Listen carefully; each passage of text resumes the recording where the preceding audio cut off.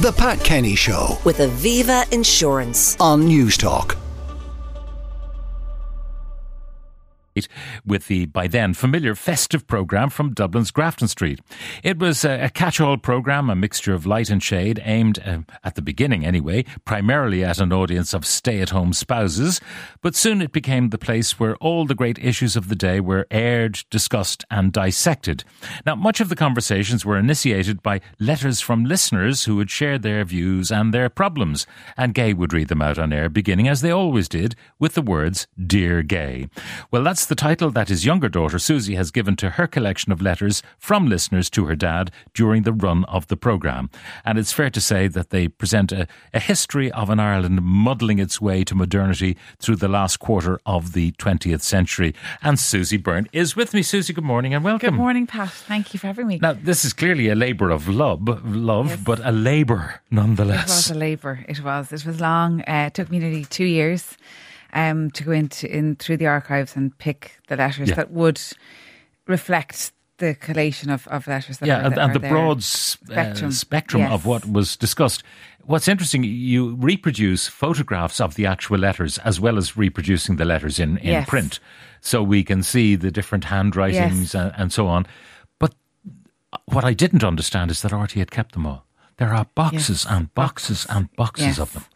Yes, and the files are very well kept, thank God, and they are kept in date order of the programme. So each letters are mixed in with programme files and newspaper articles and tear-outs and all the running order of the day and everything. So it's fascinating when you're looking at each file, because it was a 2-hour programme, to see that a very serious subject would then an ad break would come along, and then he would move to something like a Christmas cake, cooking the Christmas cake or something. It moved in and out of light and dark the whole way through, which is fascinating as well. Now, the programme itself, I mean, you were very young when it started, if you were born at all. I was born 1973, so literally it started a month before I was born. So you don't have any recollection of those early days? No. I would remember you coming into the late, the television area yes. with your dad from time to time. Yeah. But the radio was something different. So when did you become conscious of the fact that it was so important as a programme? Well, I think the programme was always there in the background for us as children, because although we were going to school, whenever we were at home, when you heard the sig tune of the radio programme coming on, you knew you were home and dry, either sick or really or faking it.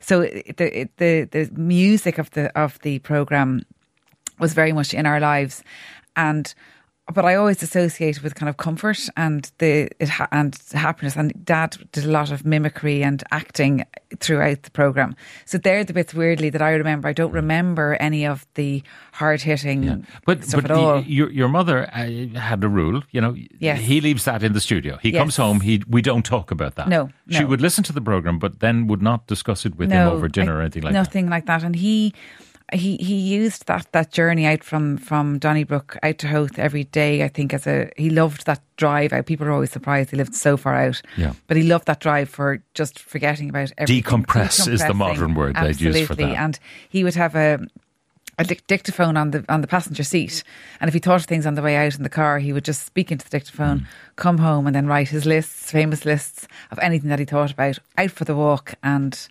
then back in. I would be coming in for my own programme, and he would already have been to the late office. Mm-hmm. He would then go into the studio and he would rehearse. He would actually read those letters to himself quietly in the studio and act them out. Yes. It was a full rehearsal before he went on air. Absolutely. And John Cadden would say that literally the studio would be bustling with everybody getting ready for the programme, and he would be speaking into the mic, rehearsing again and again, and putting little notes in a letter to say, pause or laugh or whatever, just to make sure that the letter was reflective of the writer. Now, I would pop my head in and say hello, whatever, and I would see him and I'd say, has he nothing else to wear? He's wearing that green sweater again. Tell me about the green sweater. Well, the green sweater was given. So our great friends, Joan and Doug Will, up the road from us, they met my dad coming up from the cliff walks one day, and he was bits looked literally straggled. There was bits of coming out of his jumpers, and Joan, who absolutely adored Gay, she couldn't have it, so she bought him a jumper, and it was the time of the World Cup. So the jumper came, the brightest green jumper, which with big Ireland on the side of it, and that jumper disappeared, and we all thought, thanks be to God, it's gone somewhere. Mum thought it was down in the hot press somewhere behind the immersion tank, and it was the 25th anniversary of the Gay Byrne show that we went in as a big surprise, and I think it was the RTE Concert Orchestra rehearsal area that there was the big party. Studio One, and he walked after the surprise, or for the surprise rather. He didn't know you were coming. No, he didn't know I was coming. I was coming in from London that day. Yeah. Yes, so he didn't know he was going to be ambushed by his family. He had no idea, and therefore I felt. think Mike Murphy went into the studio or something, and he was totally ambushed. And he was in the studio starting the programme with the green jumper on, and then brought in. Holy God! And my mother nearly died. She still talks about it, and this dreadful green jumper, which he had left on the back of his chair every day after the programme, knowing that nobody would steal it, which they didn't. Now, the letters are reproduced, and some of them are amusing, and there's one we picked out which is superficially, as you put it, is quite frivolous. Yes. But then the underlying things. Dear Gay, I just finished a week of night duty. During the week, we had to go to a certain licensed premises at 3 o'clock in the morning because an alarm was going. In the course of searching the pub for intruders, I went down into the cellar with a barman who happened to be the key holder. As you know, the cellar is the engine room of a public house. It's where all the barrels are tapped, with the supply lines going up to the top in the bar or lounge, as the case may be. Beside the barrels, I saw 2 buckets of liquid. One appeared to be stout and the other lager or ale. I asked the barman what they were, and he said they were slop. That is, leftovers and the drains of unfinished pints all poured into the buckets. I asked him what they did with them, and he just looked at me and grinned and said, sure, I couldn't be telling you that. The whole world and its mother knows that publicans, in order to increase profit margins, put the slops back into the barrel to be served up to unsuspecting customers. Some publicans will tell you that they can send back bad barrels to Guinness and get a discount for them. The point of my letter is this. With the current publicity, and this is where it completely changes, with the current publicity that AIDS, hepatitis and its transmission is getting, it is possible that unscrupulous publicans are helping the spread of AIDS and hepatitis by pouring back into the slops, which may have been the remnants of some carrier's pint who had slurped and slobbered over his last pint. I know there are lots of women who are married to men who are proud to boast that they are 10 pints a night men, and I know that with the abuse some of these women get from drunken husbands, they would be delighted if their husbands got AIDS, hepatitis, herpes, ulcers, blood pressure and every other ailment going. Or if they just blew up sitting on their high stools at the bar, so much the better. But what about all of us moderate drinkers? Do we have to endure the prospect of getting AIDS or hepatitis just because an unscrupulous publican puts the slops, with the saliva and spittle included, back into the barrel just to make a fast buck? Oh, I know. My goodness. Dreadful.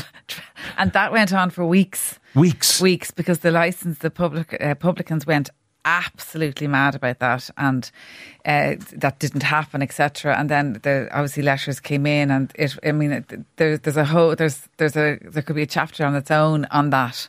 It was one of those letters that took off, and the outrage and the disease and everything. It was great. Another one. I'm absolutely convinced, without any doubt, that Mr. Stroke Ms. Gay Byrne, in my opinion, thinks he's actually changing from a man into a woman. I've noticed this in the last 6 months or so, particularly listening to him on his radio show. For example, what sane man, unless he had the intention of a sex change, would listen to, day after day, women on the phone to him about ladies' corsets, the royal family, childbirth, romance stories, women's underwear, women's rights, sex, etc.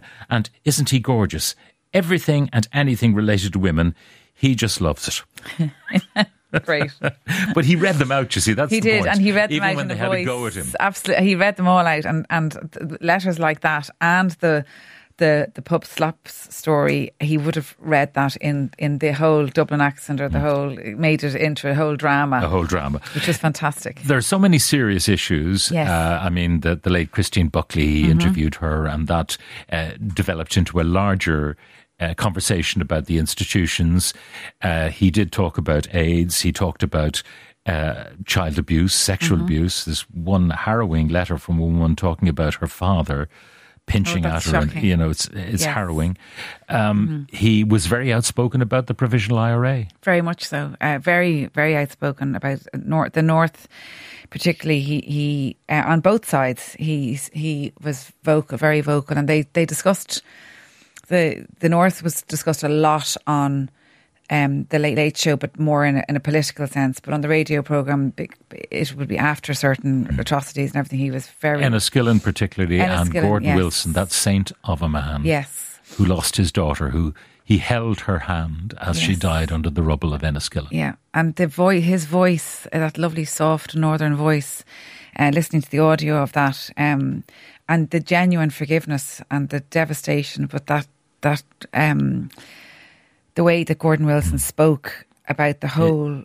It's the single. Omo was terrible after the Good Friday Agreement had been signed, but Enniskillen stays with me because the idea of people, irrespective of their political colour, who are at prayer on Remembrance Day, being bombed by the IRA, it is utterly unforgivable. Yes, yeah. And there's letters in there after Enniskillen, and it's funny because when I went into the archives, Robert, who was helping me, he said, you know, it's only a year after Enniskillen that it's called Enniskillen. It was called Remembrance Day for so long. So when you're looking for these things, it was actually Remembrance Day it was called. And he had said on the radio programme, he suggested that maybe as a note of solidarity, the Irish people maybe might wear a white poppy for the month of November. And there's letters in there which are ferocious back at him, saying, how dare you suggest that anybody in Ireland wear a poppy of any colour. And he was in receipt of some death threats. Yes, plenty of those, yes. Now,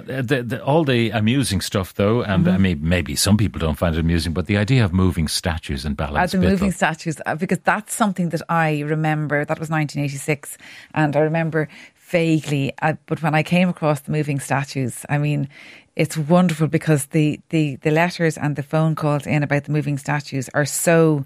You know, you can say what you like about the moving statues. They might have stopped moving now, but that's because Mary has given us her message and it's up to us now.